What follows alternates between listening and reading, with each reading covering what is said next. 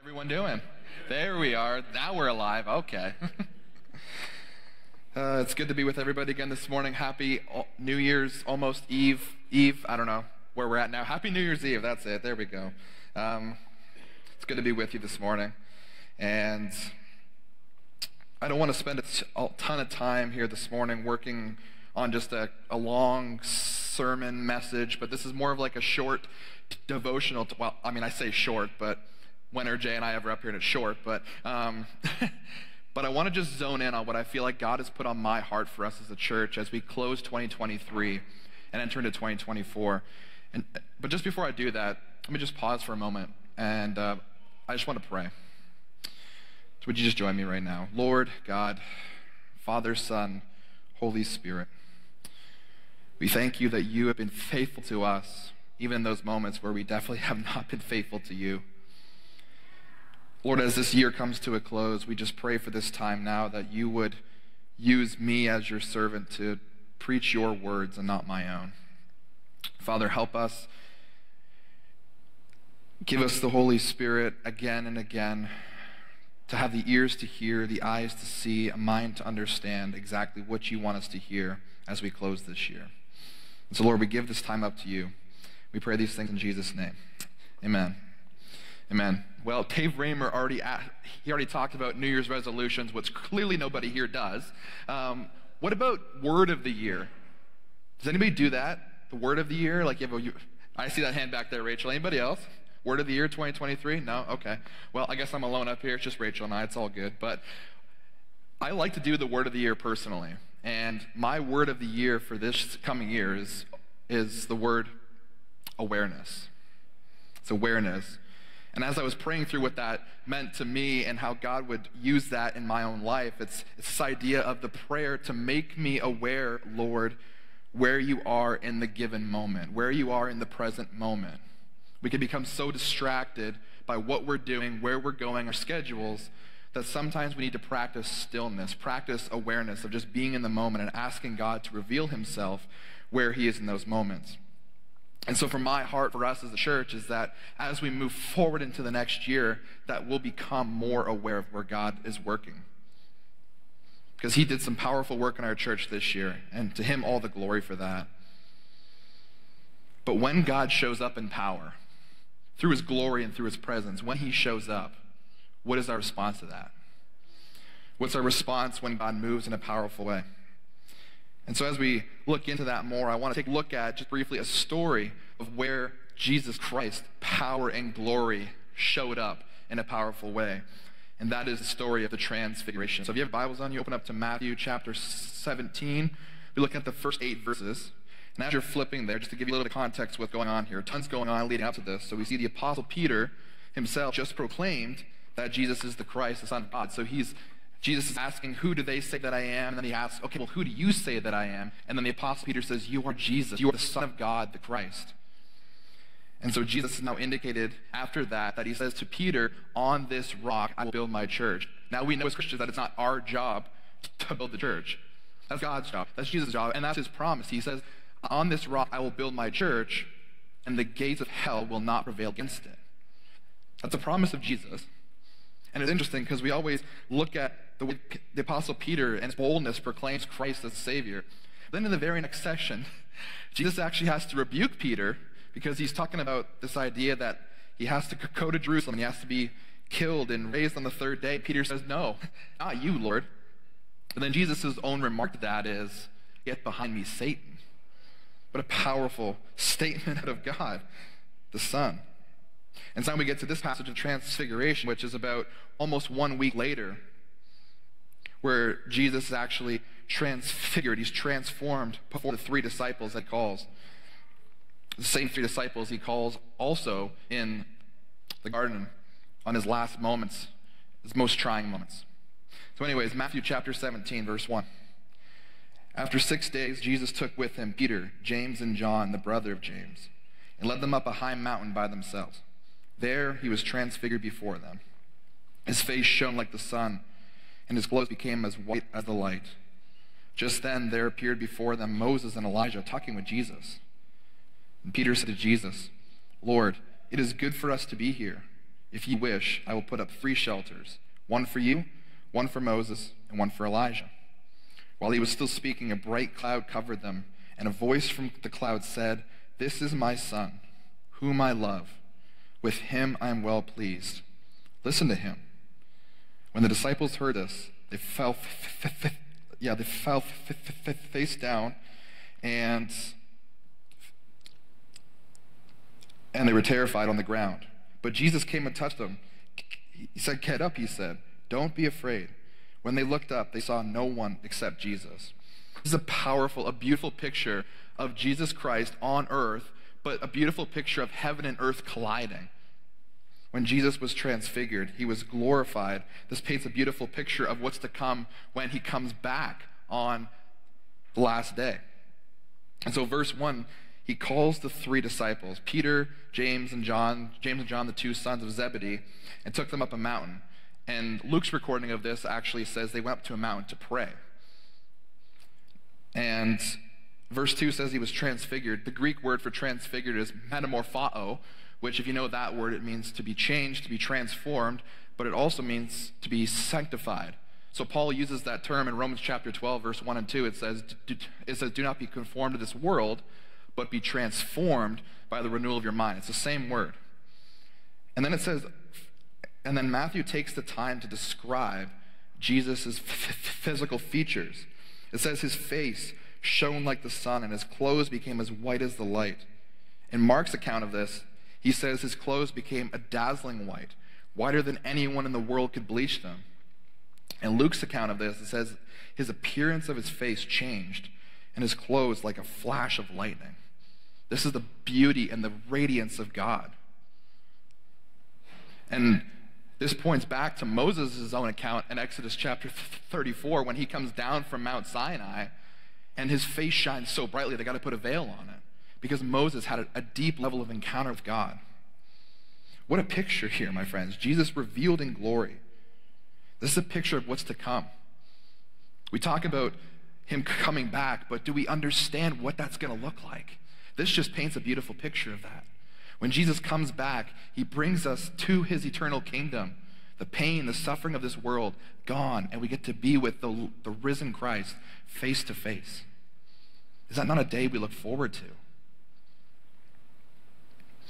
And then in the book of Revelation, it talks about that because of the bright light of Christ, there will be no need for a sun or moon. And in verse 3, it talks about this idea of this passage that Moses and Elijah appeared to Jesus. Well, why does that matter? Because Moses himself was the greatest lawgiver. He was the one that the Lord gave the 10 Commandments to, and the Jews to this day see him as the greatest lawgiver. And Elijah is the greatest prophet to ever live. So what is this saying? That Jesus is the fulfillment of the law and the prophets. This is why Jesus is standing there with them. Now, if you're reading this as a Jew, back in New Testament Israel, this would be a hard text to grasp. Because a lot of the Orthodox Jews of the day would see Moses as the highest power, like the highest prophet. No one's greater than Moses. But also, if you read the book of Malachi, you'll see that Elijah's still supposed to come back. So they're still waiting for Elijah. But this idea of this beautiful picture indicates again that Jesus is greater than Moses, he's greater than Elijah, and that he fulfills these prophecies, he fulfills the laws. But verse 4 always catches me and always makes me laugh a bit. Because Peter's standing there, he's like, "Oh, Lord, it's great that we're here. It's great that I'm here. Let me build you some tents so we can stay." Peter, man, he is a man of action half the time. If you read the Gospels continually, you'll see how this guy acts. It's quite interesting. But in that moment where Peter wants to act, there's also a moment where you just need to stop, to be still, a time for contemplation, for wonder and adoration, and just divine reverence for who's standing right in front of you, for whose presence you're actually in. I know my response is when I'm in the presence of God or I'm at work, I just want to keep doing the things, keep doing the things. But one of the things that I feel God is asking us to do in 2024, a bit more of, I know for myself, and maybe you're the same way, is be still. Practice stillness. Stay in his presence. Even if you're not exactly acting or just doing anything, but staying in his presence, asking God to lead the agenda of your prayer time. This is what we call contemplation. Dwelling on the presence of God, dwelling on his attributes. And so Peter wanted to create these tents, these tabernacles. But I think in those moments, Peter just needed to be still, to gaze upon what's happening. Psalm chapter 16, verse 11, it says, "You make known to me the path of life. You will fill me with joy in your presence, with eternal pleasures at your right hand." In Psalm 46:10, I've already alluded to this. He says, "Be still and know that I am God. And I will be exalted among the nations. I will be exalted in the earth." This is my heart for us. And moving into the next year, my friends, that when glory and power through the presence of God shows up in our midst, what will our response be to that? We be still. We take the time to acknowledge who's in front of us. We sit before him and just admire the beauty and the radiance of the transfigured, of the resurrected, of the ascended Jesus. There's going to be seasons in our church moving forward where God's going to move powerfully. Harvests are going to be ripe for picking. And we get to partner with him in that work. He's already been doing that this year, but he's going to continue that next year as well. But when he moves in power, are we willing to pause to take those moments to just be still? Because our lives are so busy. We're filled to the brim at all times. We struggle to find the availability to do this. But when you take moments to behold our God and to be held by our God. And still in verse 4, again, Peter making these tents and the booths, and it's also this powerful idea that he didn't want to leave the mountain. Like, I'm looking at this passage and I'm like, of course he wants to build them because he's seeing something incredible. He's seeing something that the other 9 disciples never got to see. So he makes these tents, and he just did not want to go down the mountain. But that isn't just not going down the mountain. It's not wanting to go down the mountain to the everyday common things of life. He wanted to stay in that radiance, stay in that glory. And for us, we may have moments of such deep level of encounter with God. We may have such moments where we are just so mesmerized by his presence, where we're just in that moment of prayer. We're like, God, I don't want to leave. And those are not bad. But this is the thing, my friends. Jesus Christ himself did not stay on that mountain. In the other verses, verse 10, 11, he actually walks towards the cross. He descends the mountain and goes to the cross. And we as Christians are called to pick up our crosses and carry them. The Mount of Transfiguration is given to us to provide strength and hope for the daily walk that we have with Christ in the way of the cross. Yes, we'll have those powerful moments. And yes, we'll want to stay there. But God also calls us to pick up our crosses and follow him. Matthew chapter 16, just one chapter before this one. Then Jesus said to his disciples, "Whoever wants to be my disciple must deny themselves, take up their crosses, and follow me. Whoever wants to save their life will lose it, but whoever loses their life for me will find it." Jesus' own mission was not to stay on that place. It was to pay the perfect price. He lived, he died, he rose from the dead, and he conquered sin and death so that we may share in that glory. That Jesus Christ, yes, he died, but he's here now. He's with us. His presence dwells with us. We are the temple. We are the church. The Holy Spirit lives in us. That is a message that I need to keep hearing every day of my life. I need my brothers and sisters in Christ. It's not just me that's the church. It's us who is the church. And we know Jesus' own relationship with his bride. One bride, one bridegroom. And he gave his life for the bride. This is a God that we worship, my friends. This is a God we continue to worship in 2024. One who sacrificed. Because Paul says in Philippians chapter 2 that even though Jesus was God, he did not count equality with God something to be grasped. But he emptied himself as a servant. And taking the form of a servant, he died upon the cross. Not because he had to, but because he loves his bride.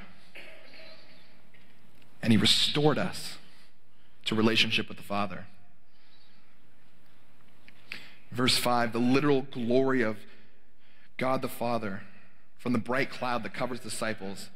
The phrase, we hear it in Jesus' own baptism, "This is my Son, whom I love. In him I'm well pleased.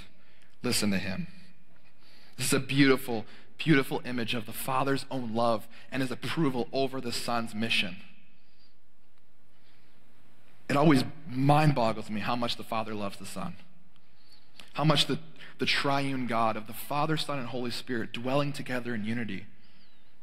Because in Genesis it says, "Let us make man in our image."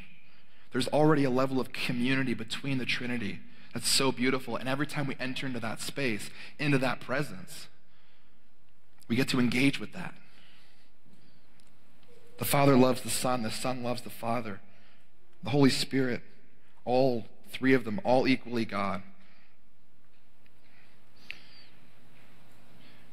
And the disciples' response to this was terror and fear. When the presence shone and God the Father spoke, they were terrified. They were terrified. My friends, when God speaks to us and when God shows up in our midst, are we terrified? Are we afraid? I know there's moments where I have been, but then Jesus speaks to the disciples and says, "Do not be afraid, get up." It's just him standing there. My friends, it's the same for us. Do not need to be afraid when God moves in our midst. Because there's powerful moments where he's going to do that. But it won't always be as blatantly obvious as we want it to be. Sometimes it's like the prophet Elijah, that's still small voice. Maybe it's not exactly tongues of fire, but it's in the everyday mundane of life. You're working 9 to 5 and you just have a prompting of the Holy Spirit. And other times it's in a powerful supernatural way we cannot ignore. But a word of caution for us. I listened to a podcast the other day and I heard the guy say this: do not replicate yesterday's manna. Don't replicate yesterday's manna, which basically means just because the Lord moved in a powerful way yesterday doesn't necessarily mean he's going to do it the same way today. But the idea is to have the posture of awareness that's open and praying and watchful for how it's going to move, even if it's not super obvious. Because like Jesus is talking about in John chapter 3, the Spirit's like the wind that moves where it wants to, moves where he wants to. So when the Lord shows up, there's 3 specific areas I want to just look at really quickly where the Lord shows up. First is this, the miraculous. The miraculous. We know God performs miracles. Hearts change. People are saved. We had 9 baptisms in the last week. What a miraculous move of God. Healing. I've been able to have the privilege of seeing somebody become healed from a disease in a supernatural way that the doctors don't even know. God does this stuff. Freedom from sin.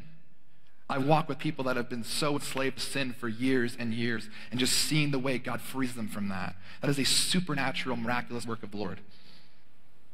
So and I was also tuning into the video. I was tuning into a video the other day where, in light of the Transfiguration, a Jewish man born in New York had a supernatural encounter with God in Israel on the actual mount, supposedly, where this happened. He was in a cult, he was completely not religious, and then God called him to go to Israel on his honeymoon with his wife, and then he took a car up to the mount, and he said that he saw this image, he saw this vision, and this voice came to him, and just came into his space, and hugged him and said, "I love you, will you follow me?" And then immediately after that, he gave his life to the Lord and started following him. A Jew brought back to his Messiah. There's some powerful, miraculous work. So there's the miraculous, but there's also the mundane. Maybe, as I said, maybe you're working your 9 to 5 job, maybe you're just pugging away at home. I don't know what it is, but maybe there just isn't anything supernatural that you're aware of going on. But then all of a sudden you get this tug on your heart, you're supposed to pray for someone. Or maybe there's a conversation that you're having with a coworker and doesn't seem to be going anywhere, and then all of a sudden they start to just open up about their life. You're just at work, but all of a sudden, God moves. He gives you the opportunities to engage. So there's the miraculous, the mundane, and I hate this one, but the unfair. God, how come you healed this person, but you won't heal me? God, how come this person got a promotion when I've been working here for 25 years and never got it? I love The Chosen. And I'm not going to spoil the last season before season 4 comes out, but there's a scene of James. They call him Little James, but essentially he's standing there with Jesus, and he's got a bit of a cripple, if you will, or he's got this, I don't know, he has to walk with a stick. I don't know what the exact thing he's got going on is, but he's standing there with Jesus, and Jesus tells him, I've given you the power to heal. And then James speaks up and says, you've given me this power, but you haven't healed me. And it's a powerful moment where Jesus and little James come together, and Jesus speaks into his life. Because, my friends, Jesus Christ himself, he died as an innocent man. That quote unquote isn't fair. He was tried for a crime he didn't commit, but he died as an innocent man. So there's the miraculous, the mundane, and the unfair. So when God, through his glory and through his power and his presence, shows up in our midst, what will our response be to that? Will it be terror? Will it be excitement? Will it be a posture of awareness? As we enter 2024, I believe God is going to do some miraculous work in this church. I believe that he's going to do some work in the mundane. And I believe at times myself specifically will have a heart posture that is envious and unfair that he's not doing it in my life. But God is still good. He still forgives us. He still walks with us. He's patient with us. What will our posture be? And so as I close right now, I just want to have a little bit of time in prayer around these things, just specifically around listening. And so what I want us to do in this moment is just to take a few moments or take a few deep breaths. Zone in on whatever's going on around you, whether it's distractions, and just become aware of God's presence right now. So just take some deep breaths where you're at. Doesn't matter who's around you, just between you and the Lord. And in your own way, just invite the Spirit to speak to you right now. Just open yourself up to him. As the Lectio 365 said in the beginning, ask the Lord to calm your distracted senses and bring them back on his presence.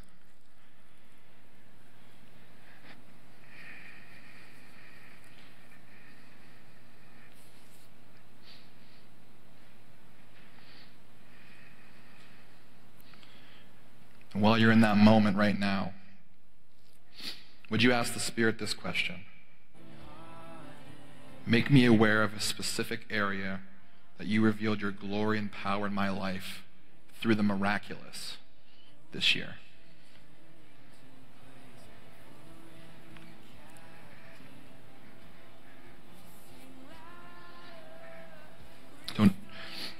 Don't try to create something, just allow the Lord to lead you.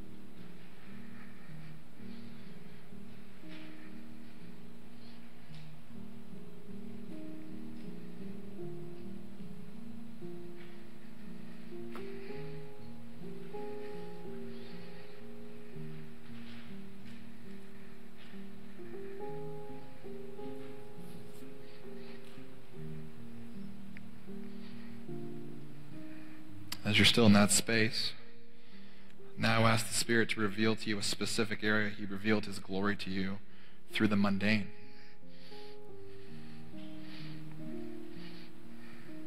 Where not a lot of action was happening. Where it might have been that still small voice that you weren't aware of originally. Where life was just quote unquote normal. Where was God in that moment? Ask Jesus to show you where his presence was. What was he doing? What was he saying? What was his posture?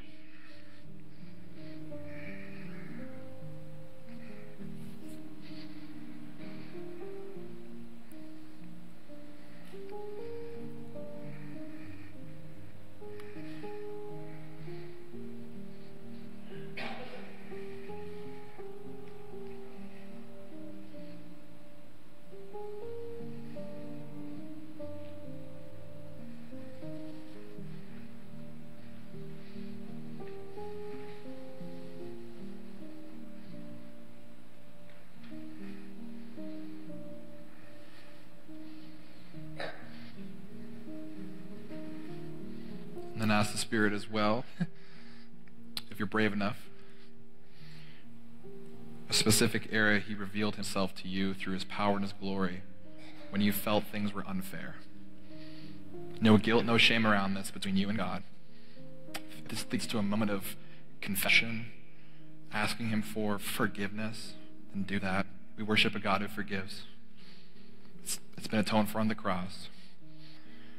But allow Jesus to lead you to one of those moments in this past year where you saw something in someone else, where there was something that somebody else received, maybe you didn't, and that you felt it was unfair.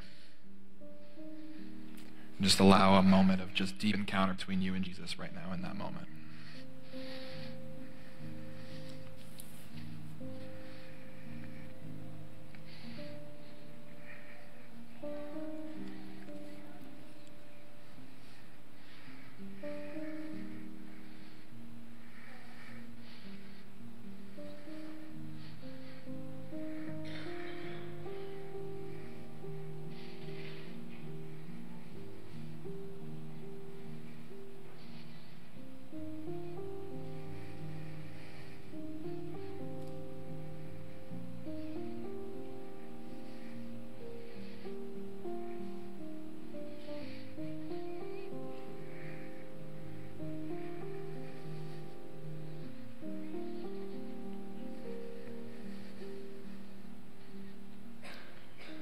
And lastly, look ahead to 2024.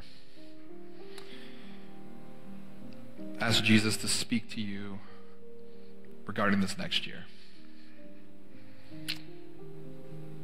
And ask him for a word, a phrase, a scripture, an image. Just as a side note, weird does not necessarily mean it's not from God. It could be anything. God can speak in so many different ways.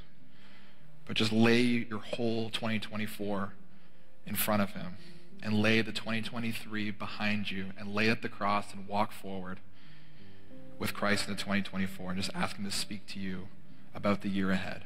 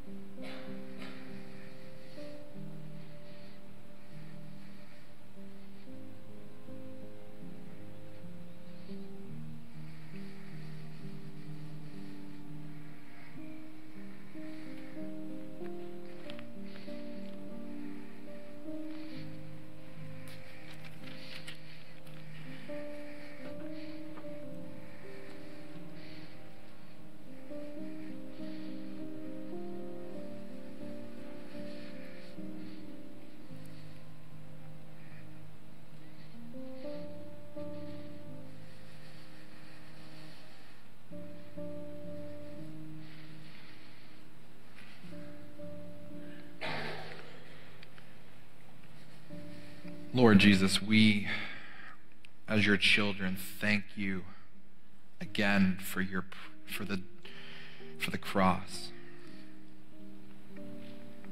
That you descended from the Mount of Transfiguration, that you received the approval of the Father for your mission to restore creation, to restore us to our Creator, that we may have peace with you, peace with ourselves, and peace with others. Lord, I pray for us as a church that we would have a deeper level of encounter with you moving forward into 2024. That we would become, as the song says, let us become more aware of your presence. Let us experience the glory and the radiance of your beauty. God, we pray that you'll move powerfully in our midst, that you will do works that are 100% miraculous, that we just know that you're the one that's doing it, that our hearts will tremble with awe and reverence for who you are and what you're doing in our midst. And help us to continue to be aware of where you're at work in our lives, even if it's mundane. And God, when there's times where we just think it's unfair that you're not doing things in our lives or not seemingly to do things in our lives, but we're seeing it in others, would you convict us? Would you remind us that, as you said in John 21, what is it to you? You follow me. The same thing you told Peter in John 21 is the same thing you're telling us, that you have us on a path.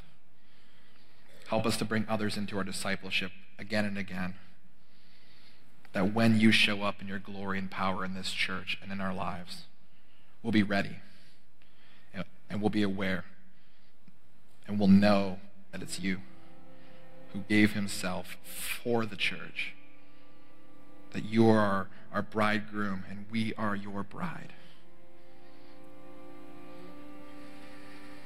So thank you, Lord, that you have given your life for the church, that you are continuing to build the church, and that you invite us in to play a part as your body. We worship you, Jesus, our true senior pastor. Lead us as the good shepherd that you are. Help us to be aware of your voice.